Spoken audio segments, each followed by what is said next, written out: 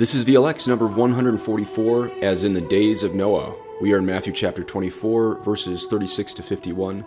God give you his peace, in nomine Patris et Filii et Spiritus Sancti. Amen. God our Lord, we ask the grace that all of our intentions, actions, and operations be directed purely to the service and praise of your divine majesty. In nomine Patris et Filii et Spiritus Sancti. Amen. But concerning that day and hour, no one knows, not even the angels of heaven, nor the Son, but the Father only. For as were the days of Noah, so will be the coming of the Son of Man. For as in those days before the flood they were eating and drinking, marrying and giving in marriage, until the day when Noah entered the ark, and they were unaware until the flood came and swept them all away, so will be the coming of the Son of Man. Then 2 men will be in the field, one will be taken and one left. 2 women will be grinding at the mill, one will be taken and one left. Therefore stay awake, for you do not know on what day your Lord is coming. But know this, that if the master of the house had known in what part of the night the thief was coming, he would have stayed awake, and would not have let his house be broken into. Therefore you also must be ready, for the Son of Man is coming at an hour you do not expect. Who then is the faithful and wise servant whom his master has set over his household, to give them their food at the proper time? Blessed is that servant whom his master will find so doing when he comes. Truly I say to you, he will set him over all his possessions. But if that wicked servant says to himself, My master is delayed, and begins to beat his fellow servants and eats and drinks with drunkards, the master of that servant will come on a day when he does not expect him, at an hour he does not know, and will cut him in pieces and put him with the hypocrites. In that place there will be weeping and gnashing of teeth. Thus are the words of the Holy Gospel. So today you probably see that we are in the last section of Matthew 24. Let's look at the remaining chapters in reverse order. Matthew 28 is the resurrection. Matthew 27 is the passion. Matthew 26 is the anointing at Bethany and the trial of Jesus. And then Matthew 25, the next chapter, that's going to be the parables on the particular and final judgments, which again is the very next chapter. And keep in mind, Matthew 25 takes place in Tuesday of Holy Week.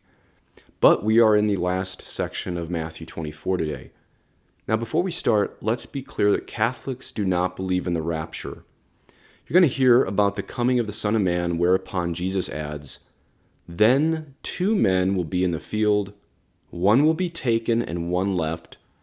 2 women will be grinding at the mill, one will be taken and one left. So we're going to see today that this is a reference to the general judgment or the final judgment that is on the last day on earth, not a period before the general judgment where, say, this new idea that bad people get another chance, or there's a 1,000-year military reign in Israel or something. What Christ means in that verse is that 1 woman will go to heaven and 1 will go to hell when one of them is caught ready and one is caught off guard during that last generation of people on earth when Christ returns. And we heard about what that was going to be like in the last couple VLXs. So if you remember those Left Behind movies with Kirk Cameron, that's the rapture, where 1 good man is taken to heaven and the bad man is left on earth. The good woman is taken to heaven and the bad woman is left behind for some period of time long before the general judgment. That's the rapture that Catholics do not believe in. It's a heretical idea. So when Jesus says in today's gospel, 2 women will be grinding at the mill, 1 will be taken and 1 left, he never meant the rapture. Why not? Because not only is the rapture a made-up idea, it's extremely new in the whole calendar of Christianity. Catholicism/Christianity is 2,000 years old. The rapture only came onto the scene in 1830. That's extremely new, considering Catholicism is 2,000 years old. So the rapture, it's an idea made up by John Darby in 1830 that teaches that the true grouping of real Christians will be taken up into the air with Jesus for a period of time before the general judgment, but the bad will be left on earth for a period of time. The problem with that teaching, well, there's a dozen problems with the teaching, but the very clearest way you can disprove any friends that believe in it is just to show that no Catholic and no Eastern Orthodox and really no Protestant believed in the rapture until 1830. Now, if you want to hear how this weird, wacky idea of the rapture is tied to millennialism and dispensationalism and Zionism, listen to the Dr. Taylor Marshall podcast number 1036 from last year. Last year was 2023, called Should Christians Support Israel? Again, that's Taylor Marshall number 1036, Should Christians Support Israel? That will teach you why it's bogus to believe in the rapture and millennialism and dispensationalism and Zionism, and I will put that in the show notes. So again, today you're going to hear 2 men will be in the field, 1 will be taken, and 1 left. Again, this is a reference to the general judgment or the final judgment on the last day on earth. And it means, this is the true teaching, not the heretical teaching. The true teaching is it means 1 man will go to heaven and 1 to hell during that last generation of people on earth when Christ returns. In fact, presumably there's going to be, hopefully, several billion go to heaven and unfortunately several billion go to hell. But remember, those who believe in the rapture, they're simply using today's verses as proof texting. Proof texting is a fancy word for cherry picking. Darby came up with this idea of the rapture, that Jesus takes the good and leaves the bad on earth. And many Protestant Zionists in the U.S. today will use the gospel we're going to be looking at today to support their very weird Left Behind movies. And I believe this is tied to Israel forming a powerful military for Jesus to reign on earth long before the general judgment. Exegesis, that's what we want to do in Scripture. Exegesis is pulling out of the Scripture its intended meaning, which we get primarily from the Fathers. Eisegesis, literally it means reading into. Eisegesis is reading into the text of the Bible what I want to see in it for my own personal agenda. But what this channel does, VLX, is patristic exegesis, meaning what did the Fathers take from the Bible? Now, go back to the bad one. Modern eisegesis, or scriptural cherry picking, is what most Christians, including unfortunately most Catholics, do today. Why do they do it? Because they want Jesus without the cross. But if you want Jesus with the cross, which is necessary for salvation, you do patristic exegesis. And that is simply believing what the Fathers took out of the Bible, or rather, the meaning the Fathers themselves were given by the apostles who were given by Christ himself. And what I'm giving you is the constant for 2,000 years Catholic belief, the belief from the very start. So when I say something, or rather when I assert something that I'm not sure of that's my own opinion, I will tell you it's my own opinion. Now for newcomers, you're going to hear me say the word Father Lapide a lot. Father Cornelius Lapide, he was a holy Jesuit who died in 1637 after compiling what the early church fathers said or wrote about every single verse in the Gospels. And that's our main text for this series. So when you hear me say Father Lapide writes, I know I say that a lot. It probably sound like the old jokes from the early movies, Confucius say. I do say Father Lapide a lot, but I'm almost saying, here's what the best friends of the apostles teach because they got it from Jesus Christ himself.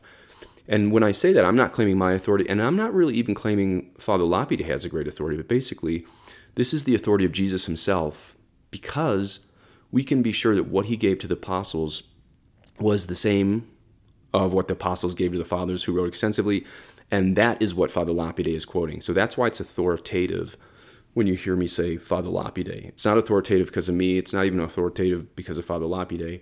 It's because it's patristic, and they got that from the apostles who got the teaching that I'm teaching on this series from Christ himself. So just keep in mind as you listen today that none of the fathers or the apostles believed in the rapture or dispensationalism or Zionism as you listen today. The Loretto Press translation of Lapide uses the Douay Rheims Bible, so we'll use that for the translation today.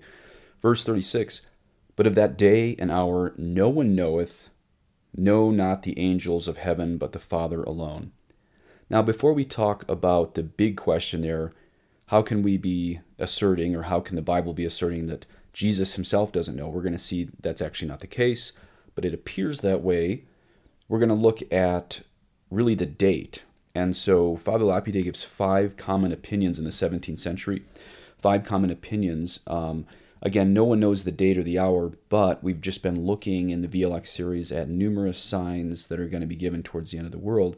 So people were sort of allowed to guess, I don't know, centuries, around the century that it would happen, even if we don't know the day or the hour. And so we're not going to go into all 5 of these theories during Father Lapide's time. I'll just give you 2. One of them, he writes, some think that there will be just as many years after Christ to the end of the world as there was from the creation to Christ. So 4,000 years from Adam to Christ, and then 4,000 years from Christ to the end of the world. So that would mean the general judgment, Jesus returning in glory, would happen around 4,000 AD. But the one that Father Lapide himself holds to, he says, many suppose that the world will come to an end after it has existed for 6,000 years, as it was created in 6 days, Genesis 1, according to the saying, or prophecy of Elias 6,000, that is the world. And in Latin, that's sex millia mundus. And he says, this opinion is probably true, as I've shown at length at Apocalypse chapter 20, verse 4. That is his explanation of the book of Revelation. So that puts it at 2,000. It's interesting that Father Lapide, after studying all the church fathers, thought that Christ would return somewhere around the year 2000. But then we have this mysterious line, but of that day and hour no one knoweth, no, not the angels of heaven, but the Father alone. So does this mean Jesus didn't know? Well, no. There was a group of heretics in the first few centuries called the Agnote. That means those who did not know, and they believed Jesus didn't know his own return until after his resurrection. And you hear this heresy resuscitated nowadays in people who talk about Jesus becoming, or Jesus realizing his mission, or Jesus learning who he was, or something like that. And this really proves what Pope St. Pius X said, that modernism is a synthesis of all heresies. Every heresy is really just old. So anytime you hear someone saying Jesus came to know who he was, or Jesus becoming the Messiah or something, that's just very much like these, really the Arians who believed he wasn't God. But we still have to explain this. So there's actually 2 opinions among the Orthodox fathers, the good fathers of the early church. And here's the difference of opinion. Basically, every church father understands Christ knew as God the day and the hour of his return. But there's some debate among the fathers whether he knew as man. So let's just get it definitive here that he definitely knew as God. And the funny thing is, I saw the thumbnail. I didn't actually click on it. There was a thumbnail for a YouTube video that had like 500,000 views for this question, did Jesus know the year of his return? And I didn't dare click on it because I figured it would probably not be patristic in its explanation. But the amazing thing is, like I said at the beginning of this video, we have the answer Jesus gave to the apostles who gave it to the fathers. Okay, so this line, the Father alone. This is what Father Lapide says as he sublimates this from all the church fathers. He says, who from eternity had determined in his own mind and appointed this day which he keeps secret. Now by the word alone the Son is not excluded, neither the Holy Ghost, for they know the day and the hour of the judgment, equally with the Father, since they have all the same essence, majesty, will, power, mind, understanding, and knowledge. For the rule of the theologians is, if the word alone or only be added to any of the essential attributes of God, such as wisdom, and be ascribed to only one of the divine persons, it does not exclude the other 2 persons, but only creatures which are of a different nature and essence. But in personal attributes, the expression alone or only does exclude 2 of the divine persons, as when it is said the Father alone begets, or only the Son is begotten. So when we say in the creed or Trinitarian theology, the Father alone begets, then we understand that specifically refers to the Father.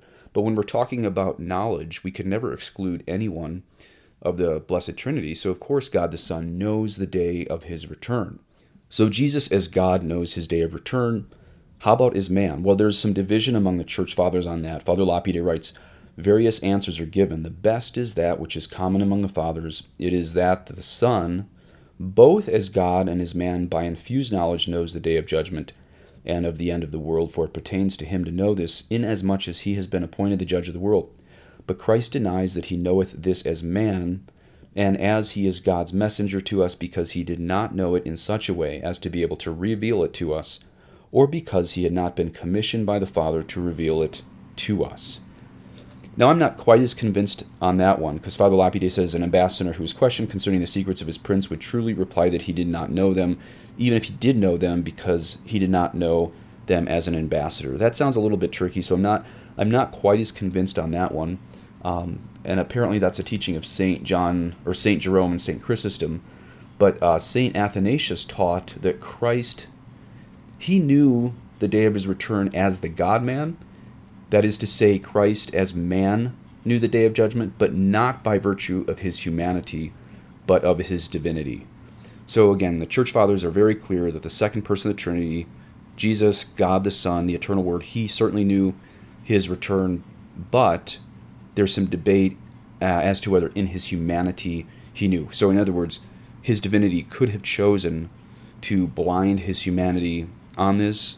That's what some fathers think. Other fathers believe that he did know it even in his humanity, but wasn't allowed to say it to the apostles. And this is actually an important debate because Matthew here says, but the Father alone, that is, the Father alone knows this date. And Mark chapter 13, verse 32 even adds, nor the Son. So it is a valid debate on this whole thing. You can just rewind 2 minutes if you want to hear it, but the fact is that God the Son certainly knew. And again, there's some debate in his humanity. Okay, verse 37, and as in the days of Noah, so shall also the coming of the Son of Man be. For as in the days before the flood, they were eating and drinking, marrying and giving in marriage. St. John Chrysostom compares this to sporting as though no evil would ever befall them. Sporting as though no evil would befall them. Sounds like pretty much everybody today. Verse 39, and they knew not, that is, their imminent destruction and the deluge, till the flood came and took them all away, so also shall be the coming of the Son of Man. Now, this is what Father Lapide writes, and I didn't know this because in the last VLXs I said that the darkening of the sun would happen on the very last day, the general judgment, where Father Lapide here says that there might be a period between that darkening of the sun and the final coming of Jesus. Again, I didn't know this, so here's what Father Lapide says. I reply that after the darkening of the sun and the moon and the other warning signs, God will give a certain space of quietness and peace, and then men will forget the signs and will give themselves up to pleasures, to gluttony and lust as before. Now, I don't know if you saw my my videos on the eclipse of the church, as well as the Eastern churches coming into union with Rome. But one of the things I talked about was this sixth age of the church, according to Venerable Holzenhauser. And what Father Lapide here is saying does sound like that sixth age of the church, this period of quietness and peace. I know there were some comments in the YouTube asking about this illumination of conscience or the warning, and I agree with Father Isaac Maria Relea that it would be nice, but it's not definite. But even there does seem to be some pattern, even in Father Lapide, alluding to this, because he writes, so too a candle, when it is burnt out, will flicker up with a last effort before its flame, like a breath departs and is extinguished. Again, so great shall be the hardness and the wickedness of the multitude of the ungodly at that time, that even though they do not behold the sun and the moon darkened and other signs, yet they will long for the gluttony and luxury to which they have been accustomed. So this would be that seventh age of the church after a period of peace that, people calmed down for 25 years, but then they rose up in their gluttony and lust as in the days of Noah, and then that would bring about the Antichrist and the final return of Christ. So we don't have all the answers on these mysterious words of Christ, but we do know that many people will be caught off guard, which leads us to verse 40 and 41. Then two shall be in the field, one shall be taken and one be left. Two women shall be grinding at the mill, one shall be taken and one shall be left.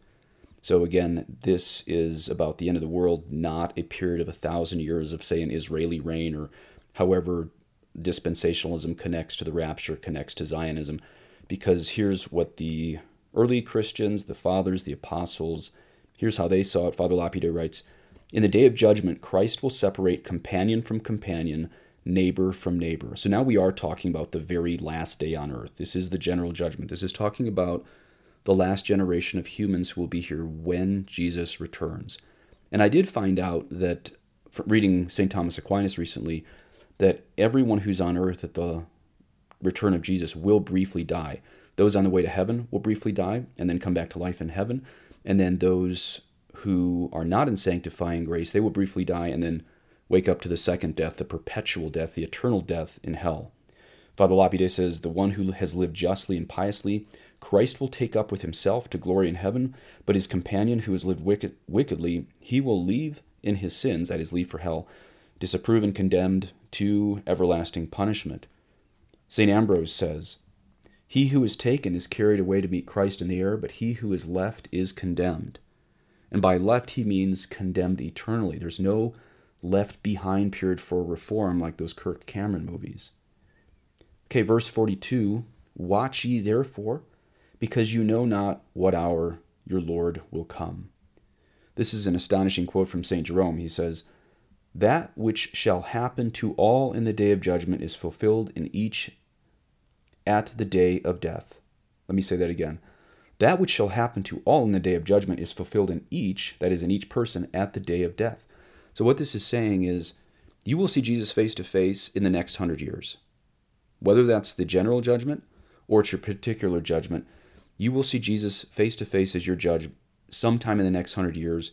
And in some sense, there's really no difference between that glory that you're going to see in the particular judgment if you die before he returns, or if he returns before you die, you will still see him face to face. So we really have to prepare for our particular judgment or the general judgment, that is, our death or the return of Christ. In some sense, it's going to be the same subjectively.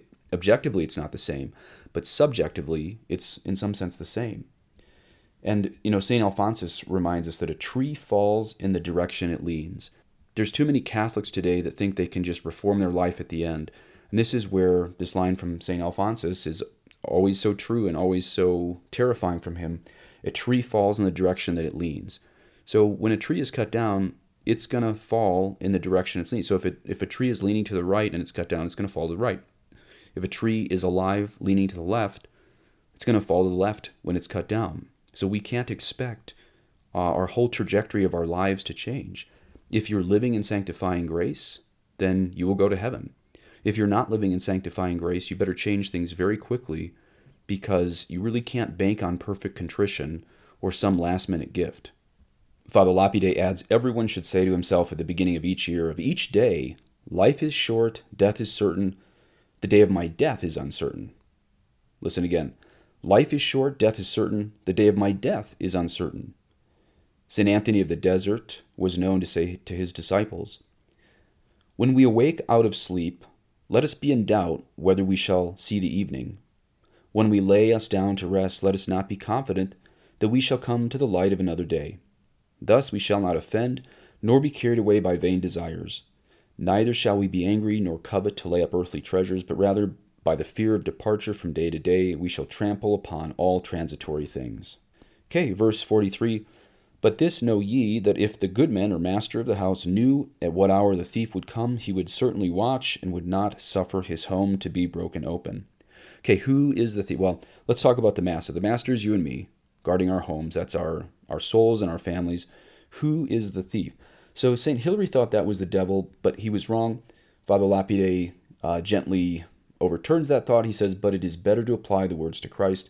For so he himself explains, applying this parable of the thief to himself in the following verse, which is verse 44, reading, wherefore be you also ready, because at what hour you know not the Son of Man will come. Okay, is it a little bit weird that Christ compares himself to a thief?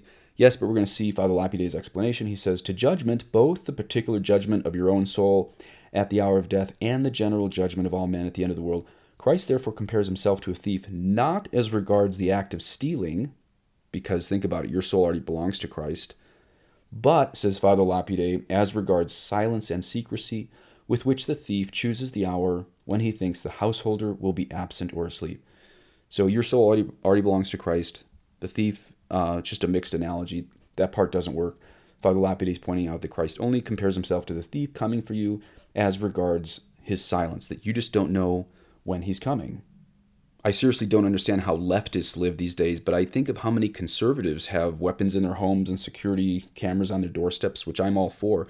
But how many conservatives out there have security cams on their doorsteps, but are falling asleep not in sanctifying grace? Think of the vigilance that we would have if we really knew what it's going to be like when we see Christ face to face. And then verse 45, who thinkest thou is a faithful and wise servant, whom his Lord hath appointed over his family, to give them meat in season. Again, that's the Dewey Rhymes Bible. And I think anyone out there who's married should realize this refers to their household. Your primary job is to get yourself and your family to heaven. Father Lapide especially applies this, however, to bishops today. I think of these dare we hope that all men be saved bishops. And I really believe that most bishops lie a lot, and I don't mean that lightly. Most bishops lie a lot because they honestly think everyone's saved. So if it's going to save face for your diocese yourself, you might as well lie if everybody's saved, because you can't go to hell is what they think. They think they can't.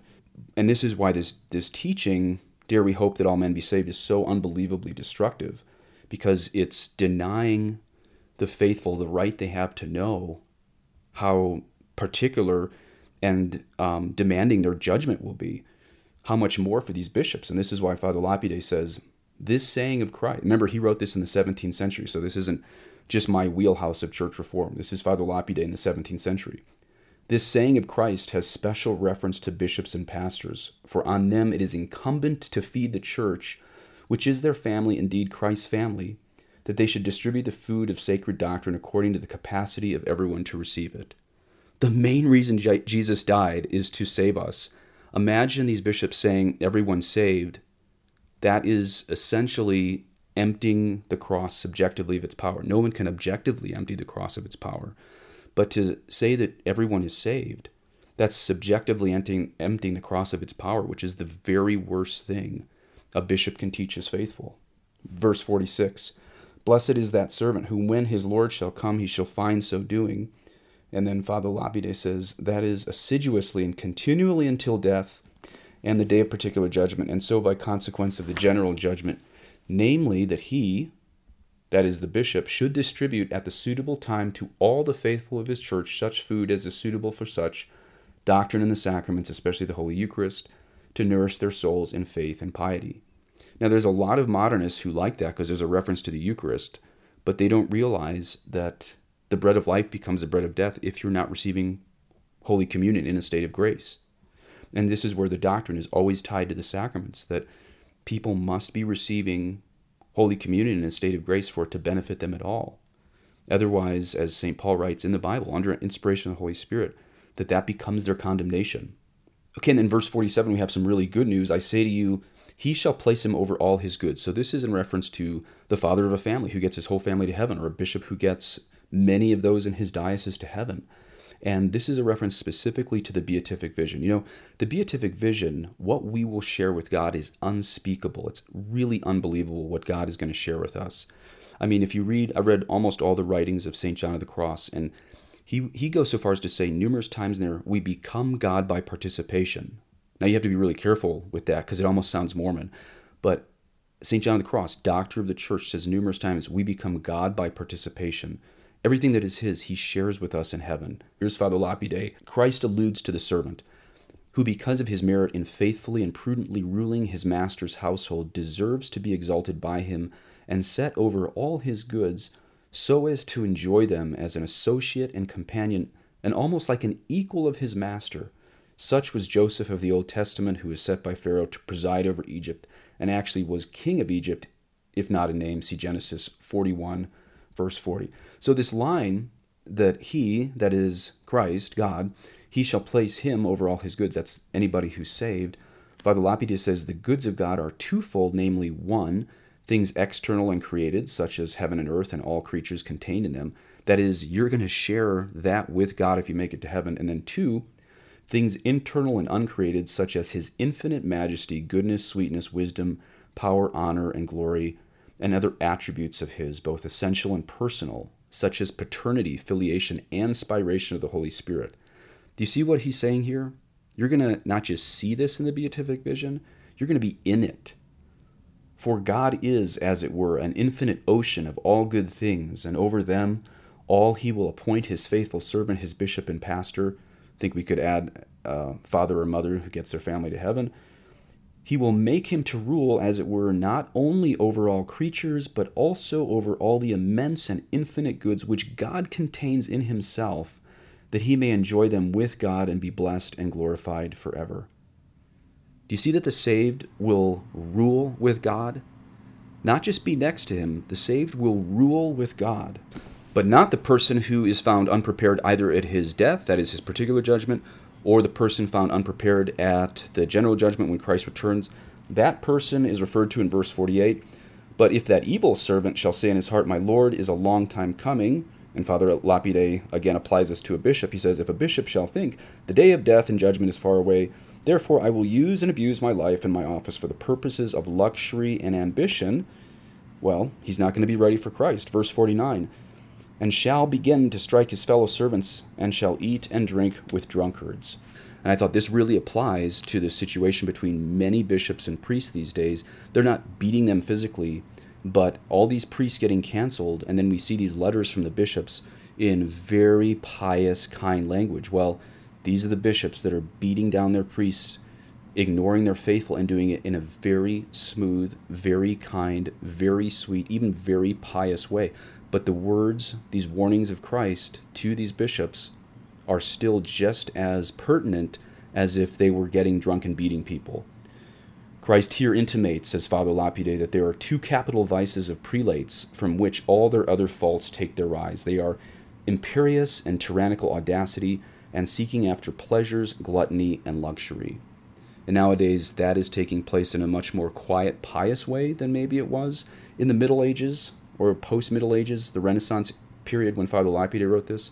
But we're seeing the same vices. In fact, we're seeing them much worse.